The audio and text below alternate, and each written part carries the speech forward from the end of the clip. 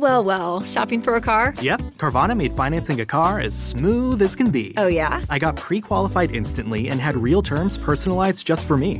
Doesn't get much smoother than that. Well, I got to browse thousands of car options on Carvana, all within my budget. Doesn't get much smoother than that. It does. I actually wanted a car that seemed out of my range, but I was able to add a cosigner and found my dream car. It doesn't get much... Oh, it gets smoother. It's getting delivered tomorrow. Visit Carvana.com or download the app to get pre-qualified today.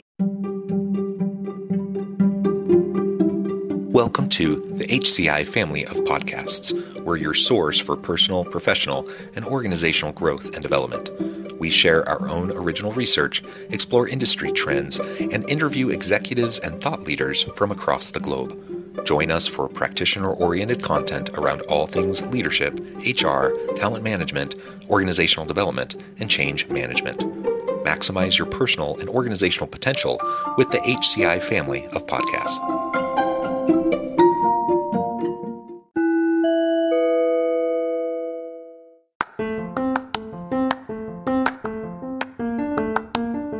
Welcome to the podcast. In this podcast episode, I talk with Joann Wortham about how to mobilize the creativity and productivity that diverse teams can offer.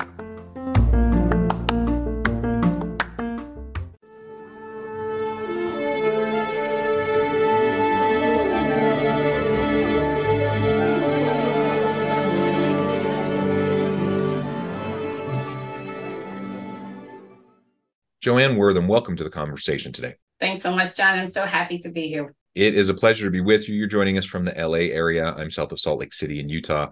And today we're going to be talking about how to mobilize the creativity and productivity that diverse teams can offer. I love talking about diversity, equity, and inclusion. I love talking about creativity and productivity. So anytime we can bring the two together, I think that's a fantastic dialogue to have. I'm super excited to have this conversation with you today. As we get started, I wanted to share Joann's bio with everybody. Joann Wortham is a seasoned international thought leader who uses insight from lived experiences along with her background in education, healthcare, business, and risk management to create novel approaches to today's most critical workplace concerns. With over 20 years of experience, as well as a Master of Science in Nursing Education and a Juris Doctorate, she has presented and consulted for such prestigious groups as the Institute of Healthcare Improvement and Yale Health. She was also a consultant and contributor for the American Society of Healthcare Risk Management Human Capital Playbook. And there's many more accolades and things I could share about you, but I'm going to pause there. Anything else you would like to highlight by way of your background, personal context, before we dive on into the conversation? Yeah, thanks so much, John. I actually wrote a book, EDI is the New Black, Lead the Market with Diverse Teams. And this work really is my life's work, if I can say it like that, with really bringing to the marketplace what diversity, equity, and inclusion can do for companies and corporations, and how they can really better use the tenets of equity, diversity, and inclusion for really pushing their companies forward and making it a healthy workplace for all their employees. Yeah, and really at the root of all of this, anytime we're talking about these sorts of topics, I think it is important for everyone listening to recognize and see themselves in the conversation, that diversity, equity, inclusion, and belonging is for everybody. When we create a more healthy workplace, that improves the lives and the working conditions of everybody. So sometimes, you'll have some individuals who might say, why are we focusing so much on this? There may be a white guy who says, well, what about me? Where am I in this conversation?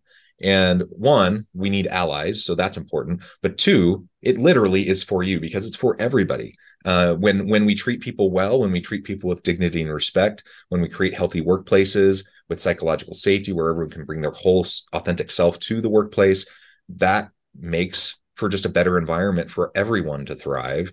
And that's really what we're going for. We're just looking to treat everyone with dignity and respect. So on the outset, I just wanted to make that kind of a statement. Now, as we move in to talk about diverse teams, we're going to get into the creativity and productivity piece here. And hopefully it's really obvious and maybe it's a bit repetitive, but maybe you could outline for us some of those distinct benefits and values that come from diverse teams in comparison to more homogeneous types of teams. Right. And you know, the real thought there, John, would be the more diverse folks that you have in your team, the more diverse the ideas will be, Mm-hmm. right? The more diverse the approach to the work will be, right? And so what I love what Bernstein said. He's an author and analyst, and he was talking about how when you have a homogeneous team, then you have homogeneous ideas. Yeah. And oftentimes with the startups that you're seeing now, I guess mostly I'll call them young people because I feel like I'm a little bit old right now, but younger people, you'll see that they're looking for diversity, not just in race, but also in gender, right? Looking for different cultural experiences to bring to their products and to bring to the way that they actually are going out to move in the community to sell their products. They're really looking for these diverse ways of doing things. And they're seeing this, that they make more money when they're more inclusive. And I know you remember this, and being a Black woman, I can tell you this, for some times, and this is so obvious, so to speak, to me, but let's just say you're selling stockings. You don't wear stockings, John, but I'm just saying. You're selling stockings. For a long time, I couldn't get any that were my color, the color of my skin, right? Yeah. And so it left this gap in the market because you were selling something for the majority and excluding minorities, right? And so in so doing, you were losing money. So, and it presented this gap in the market that other companies came in and filled that gap because there was no diversity. Let's even say for makeup. There was no diversity. So you had these companies coming in and filling those gaps. So today, you're seeing that all of these companies are looking at, wait a minute, right now, and I think this was in Times Magazine, they were talking about how minorities are growing here in the United States and across the world or what have you, and citing that if companies didn't move in that direction to be more inclusive of everyone, that they were going to be the losers. They were not going to be able to lead the market with only serving one part of the population, whatever part that might be. And so the innovation, to answer your question, the innovation, bringing cultural concepts into how you make your product, but then also how you market your product. Companies are seeing that really diversity pays. Yeah, well, and I'm glad you brought up those specific examples. Now, it's not something I even think about. Yeah, I don't wear stockings. I don't wear makeup. Right. But I've heard this from my wife. And I'm married to a Caucasian woman. And so, she hasn't had that particular issue, but she's pretty mindful about this kind of stuff. And she's been very careful about cruelty-free makeup and those sorts of things. And so over time, she shared some of this with me. And frankly, I was shocked. I'm like, on the one hand, I was shocked. On the other hand, it wasn't surprising at all, but unfortunately, I was shocked. I'm like, how in the world do we not have a much wider range of like makeup palette colors, right? For people of all different backgrounds and races. Why wouldn't we have that? That just seemed crazy to me. And yet it's only been my understanding is it's only been quite recently that has improved quite a bit. Is that right? Very, very recent. You even see in terms of, John, you see how the shapes of women, the shapes of men that we use in commercials. Have you noticed that has changed? Like not just doing skinny, so to speak, pristine, and this kind of, they're just showing a whole barrage of different people. You know why? Those are consumers. Those are consumers. And everybody doesn't look like a model. And everybody doesn't. And so you have to show, how is your product used for these other folks? You see them looking at gender diversity. You see this in our commercials right now. So some companies are waking up. And I always say this, you don't want to make a product for a Black person, but the issue is money is green. People at large size, small size, or what have you, everybody doesn't look alike, thank goodness. Wouldn't that be a dull world? That would be a dull world. That would be so dull. People don't look, you look at the Latinx community, they were having the same problem. They were having the Yeah. same problem, that different products weren't made for them. And so I think some companies, not all, but some companies are waking up and seeing that we have this whole world, right? And here's the thing, we're not just talking about the United States of America. I mean, we're talking about this whole world that you could be selling to, this whole community, world community, right? And so for your companies and corporations that are looking at this as a worldwide community, you're going to find out they're doing better. Yeah, yeah.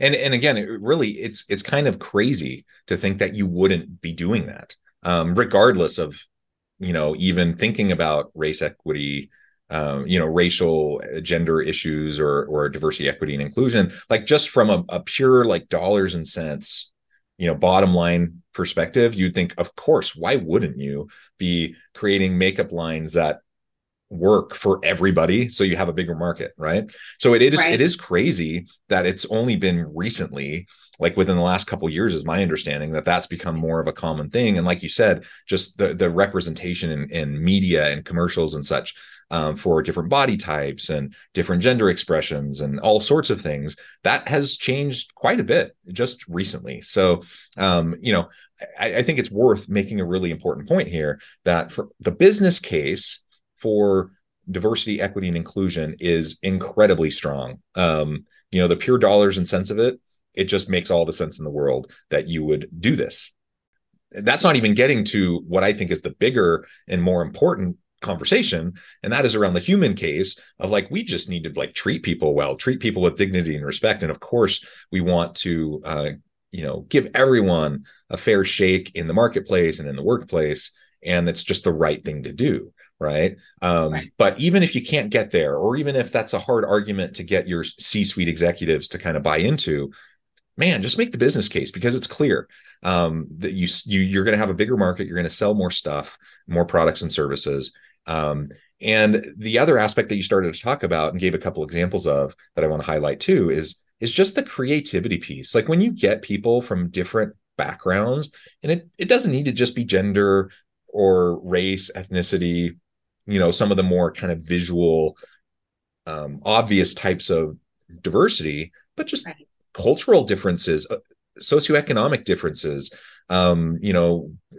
You come from different upbringings, different values, different perspectives. You have different lenses through which you see the world. And when you have teams like that can come to the table and have meaningful conversations and push back on each other, you're going to get better ideas. You're going to get better products and services that are going to meet the needs of the marketplace better. You're just going to have better stuff. And so it just makes all the sense in the world that we would try to do everything we can to make sure we have really healthy, safe, dynamic, diverse, and inclusive teams. For the most part, John, if you look at what we have done in the past, it really was more of us looking at the moral, part of it. Companies saying, well, we just need to get more, and I call this counting. We just needed to get more numbers of women, numbers of Latinas, numbers of Black. And so we counted how many we had, but we weren't really using the actual value of those people in producing products and services. We were just trying to make them more, and I'm not saying anything's wrong with that, but we were counting. Okay. We were counting, trying to make sure that the numbers were right.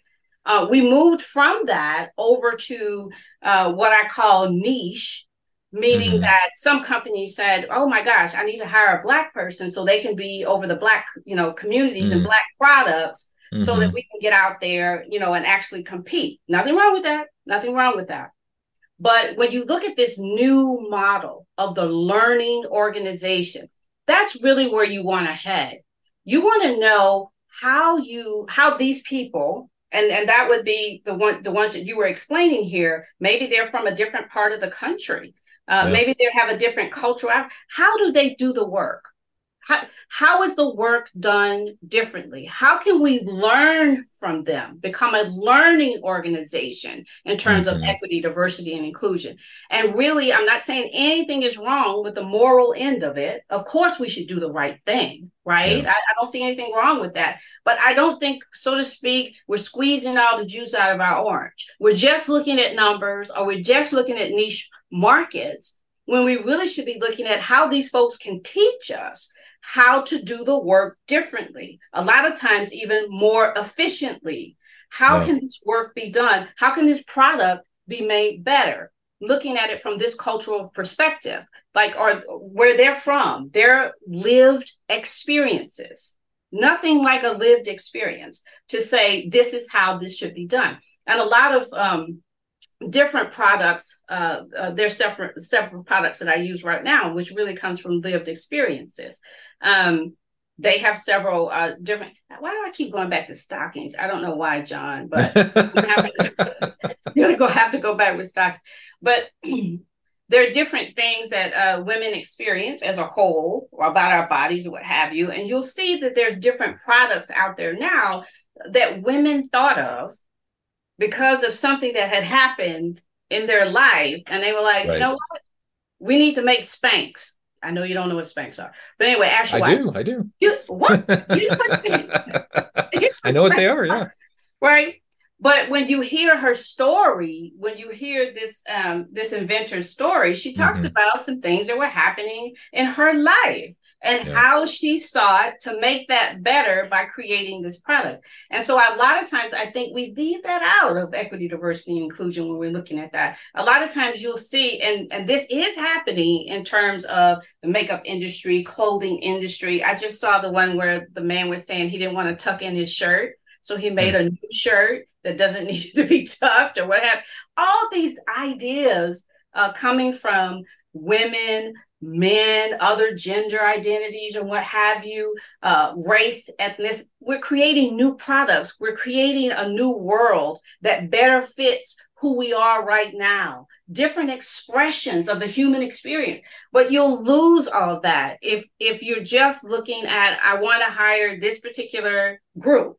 And I'm talking about for companies who only hire Blacks, or companies who are only hiring Latinas, companies who only are hiring whites. I'm saying if you broaden the way that you look at things, even in terms of men and women, if you broaden, you already know this, John, is that if you have women on your board, they're known to make better decisions, right? So I'm saying that if we look at it from the perspective of making the environment better for the people who are working there, we spend 1/3 of our lives at work. At least, so, right? At least. Yeah. I think I spend more, but but I'm saying if we're really looking at these metrics, if we're really looking at where we're headed, we'll know that equity, diversity, and inclusion is not something, because right now I'm telling you, and I know you know this, John, our country here in the United States, very divided, very divided. And a lot of people believe that we talk too much about equity, diversity, and inclusion. When I go out to speak, the first thing that I talk to them about is we're not talking about it in terms of trying to change what you think about any particular thing. What we're talking about is what's going on within this company, what's going on with the work. And I'm here to talk to you about how you can make it better. Now, what you do at your home, that's up to you. But when we're talking about what is going on in the work environment, I want to talk to you about how you can make it better in terms of making it better for people, in terms of a healthy environment to work in, but then also making it better in terms of how you can progress with your company, how you can move forward, how you can make more money, that type of thing. They're shocked by that because I think when I show up, they think I'm going to browbeat them about how they should think about race and culture. But that's not what I do as a consultant. I'm coming in to talk to you about how to make your work environment better and your business better. Now, in terms of, biases and what have you, I really talk about how that's affecting the work and how that is affecting you, right? While you're at work, right? And how you can get the best out of your employees by assisting with not having, microaggressions and different types of biases, doing what you can to decrease bias, because we all have bias, doing what you can to decrease that. I'm talking about how to affect the work environment and how to affect the work. Yeah. Well, you're right. We're an incredibly divided country, politically, socially, economically, and very polarized. And so these types of conversations can be tough, in part because it's become increasingly politicized to talk about equity, diversity, and inclusion. Unfortunately, in my mind, it's not a political issue at all. Like, it's just a human issue. It's just like, it's a business issue, a human issue. It's just like, how do we treat each other well? And my belief is that most people want to be treated well and want to treat others well. I don't think most people wake up in the morning thinking, how am I going to be a racist bigot today? Most people, the same thing, John. Most people want to do right by others. And we all have our conditioning. We all have our own upbringings and background. We all have our lenses through which we see the world. We don't need to complicate an already complicated set of conversations by making this political in a really polarized, divided environment. So I think that is a really important thing. So people don't feel defensive immediately, when you're trying to have just open conversations about something that is about how we treat each other well, and how we leverage the unique talents and insights of different people, because everyone wants to be effective at work. Everyone wants to have a good company, and everyone wants to do good stuff and cool things and provide good things to the community. And so this is one of those ways that we can really do that. I want to take the rest of our time to really dive into this idea of mobilizing people through diverse teams, mobilizing that creativity and productivity. What do you see as some of the best strategies, approaches, tactics to unlock that mobilization piece? Because it has been my experience that many people are just really nervous about even entering the space to have these types of conversations, let alone start to make changes to policies, practices, procedures that might systematically change things and, in my mind, improve things for the better for them and for the teams.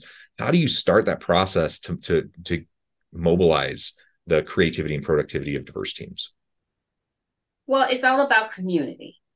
And so one thing that I teach, and one thing that I believe very much in, is that if people believe that they belong to a community, they will protect each other. And one of the things that I work with is, who do we have in our community? What type? And this has been my experience on teams that I work on. We have various differences and what have you in our teams, but I notice, and even more so now, that if we think that a team member has been treated poorly or badly or what have you, because they are a part of the community, you'll see those community folks sticking up for them.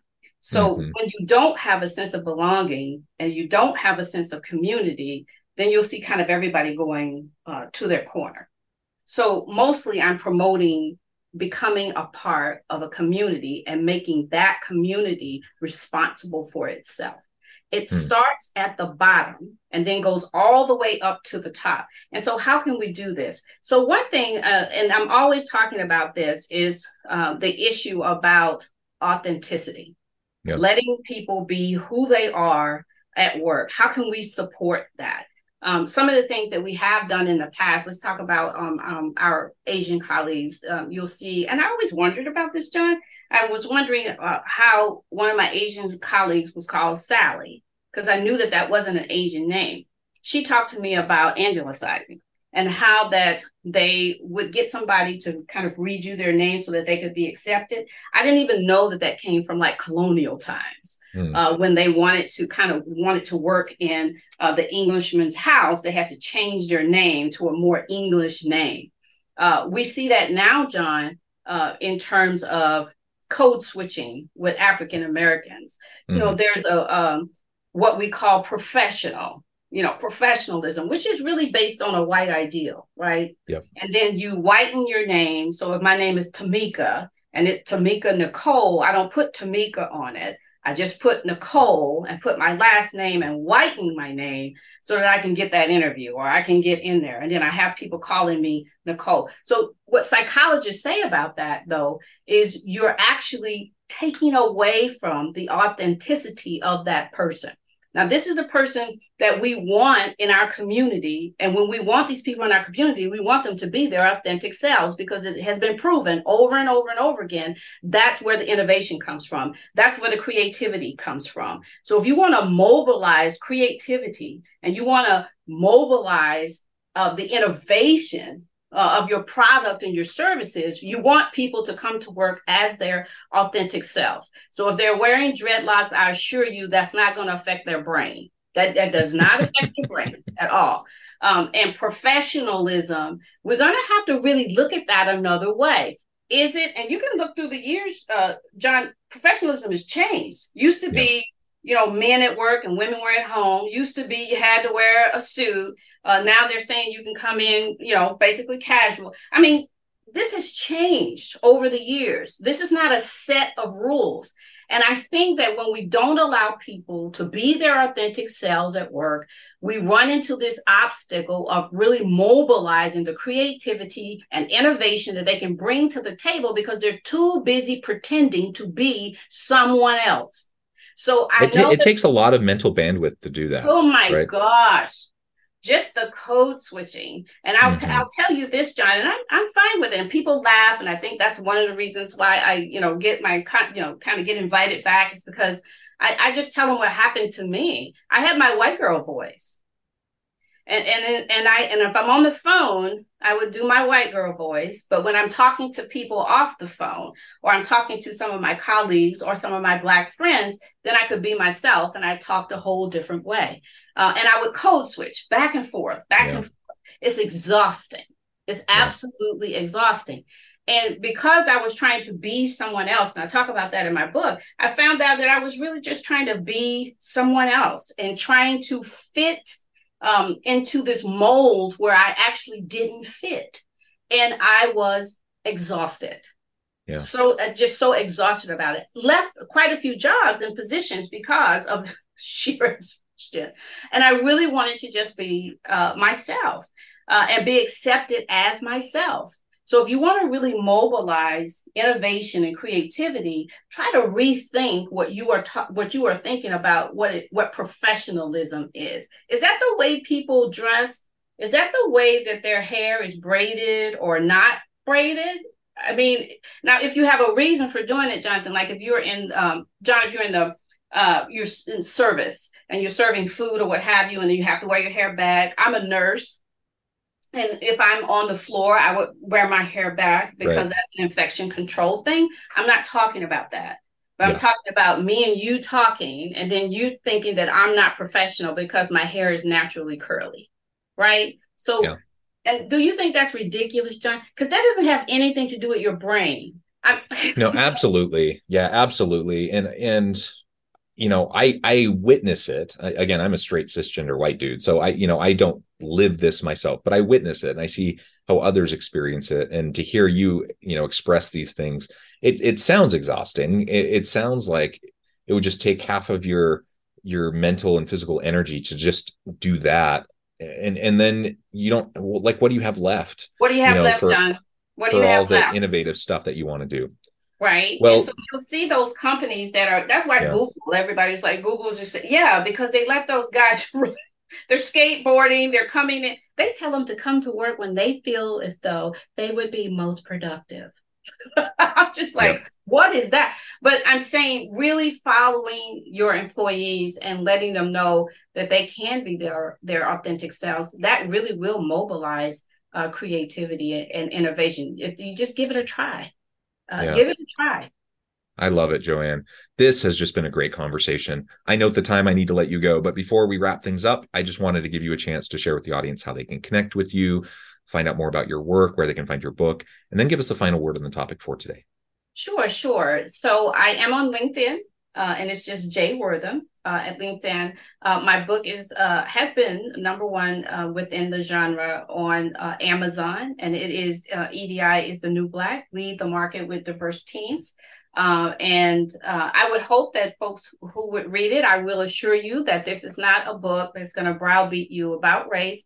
It really is talking about how we can be better, more respectful toward each other, and how we can move together, move forward together in what we do in the workplace in terms of our services and our products. So I'm hoping that everybody will just give it a try, give it a read. And then I think my final note is, gosh, I've really enjoyed this conversation with you. I hope I get to talk to you again. And just to let everybody know out there that, yeah, we are very polarized right now. And there's a lot of things that are going on that are being politicized that really don't have to be politicized at all. We're human beings, and we are evolving within this human experience.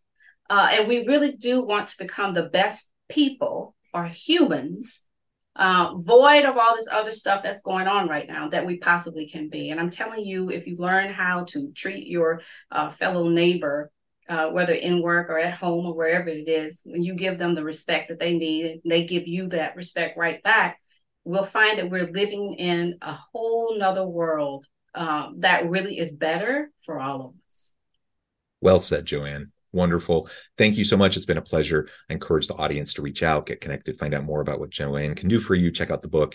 And as always, I hope everyone can stay healthy and safe, that you can find meaning and purpose at work each and every day. And I hope you all have a great week.